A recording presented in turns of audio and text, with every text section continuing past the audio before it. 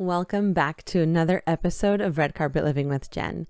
My name is Jennifer Mercado and I am a Florida-based realtor here to give you some tips if you're finding yourself as a buyer stuck in a seller's market.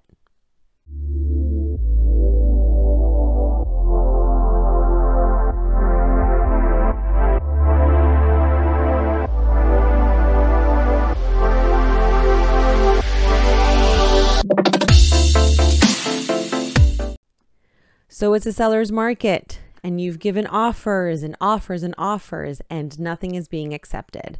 I wanted to share some tips about some things that were helpful for my buyers and that I felt that buyers should know as they move forward within this market. If you're following on my Facebook Live, you'll know that my 5 Facts Friday right now are being focused on sellers to help them out with getting the best market value of their home, selling it in a quick time. And since the Florida market is really, really hot right now, I did also want to share some love to my buyers on the podcast today.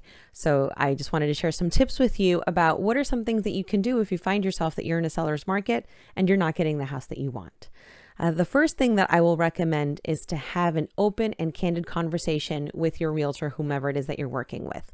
Ultimately, it is your money. We can make recommendations. We can let you know what the market is looking like. We can give you our expertise. But at the end of the day, the person who finally decides and who is allowed to make that final decision for what offer they make is you. So don't be afraid to have a candid conversation with your realtor about what offer it is that you feel comfortable making, or what are some of the things that might influence a decision for you. You should feel comfortable to be able to ask that.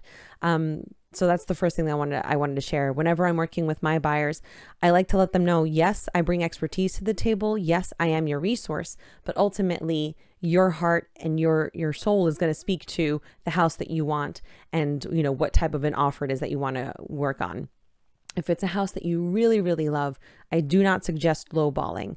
Not only does it give the seller on the other side a bad taste, but it also doesn't let them know that you're that serious. So if it's a house that you truly, truly love, sit down with your realtor, get the offer ready, get your pre-approval letter ready so that you can hand it in as quickly as possible, since houses are not lasting on this market.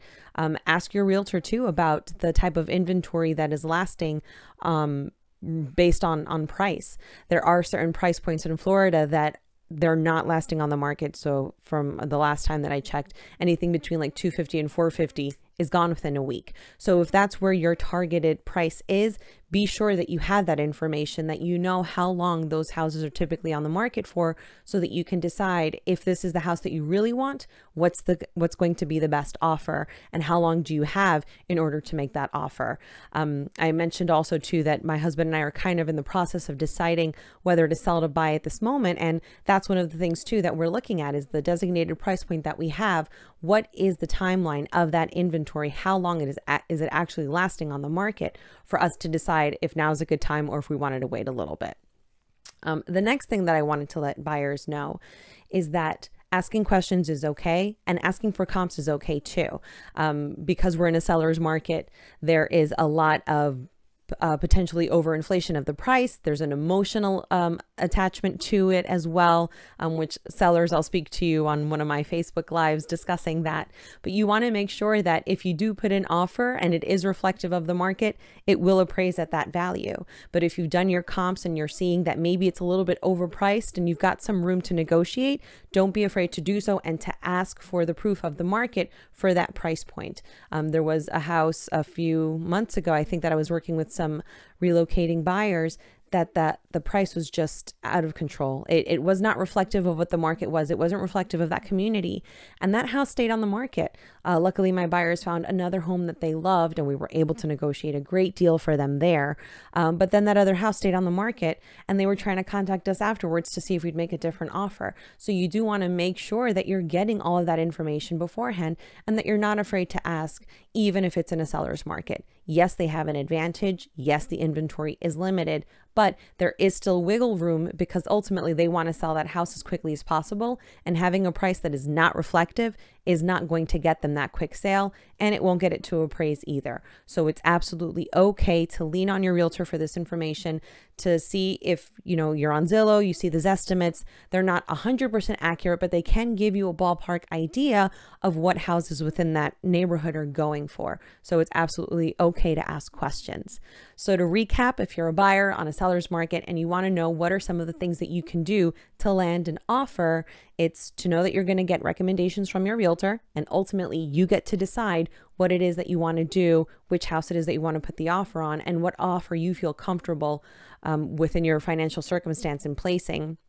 2, knowing that you can ask questions of the market itself, looking at trends, looking at how long the houses are lasting on the market. And 3, to understand that even if the price is a little bit over and there might be some room for wiggle, in terms of your finances, you still want to make sure that the comps are reflective of what that value is going to be, because if not, it will not appraise.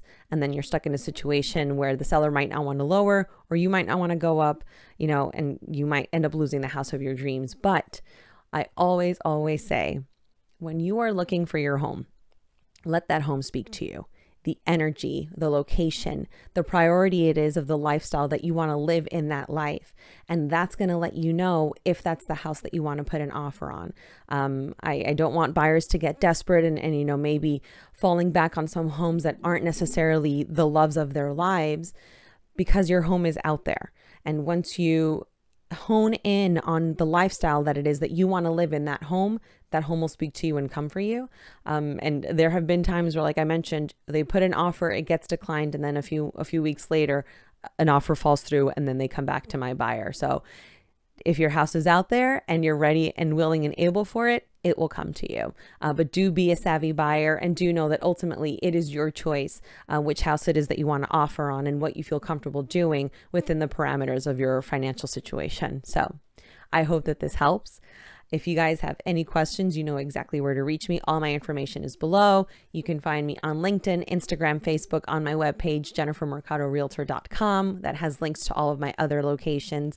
And if you've been following me on Facebook, you'll know that I also am in a contest for a magazine cover.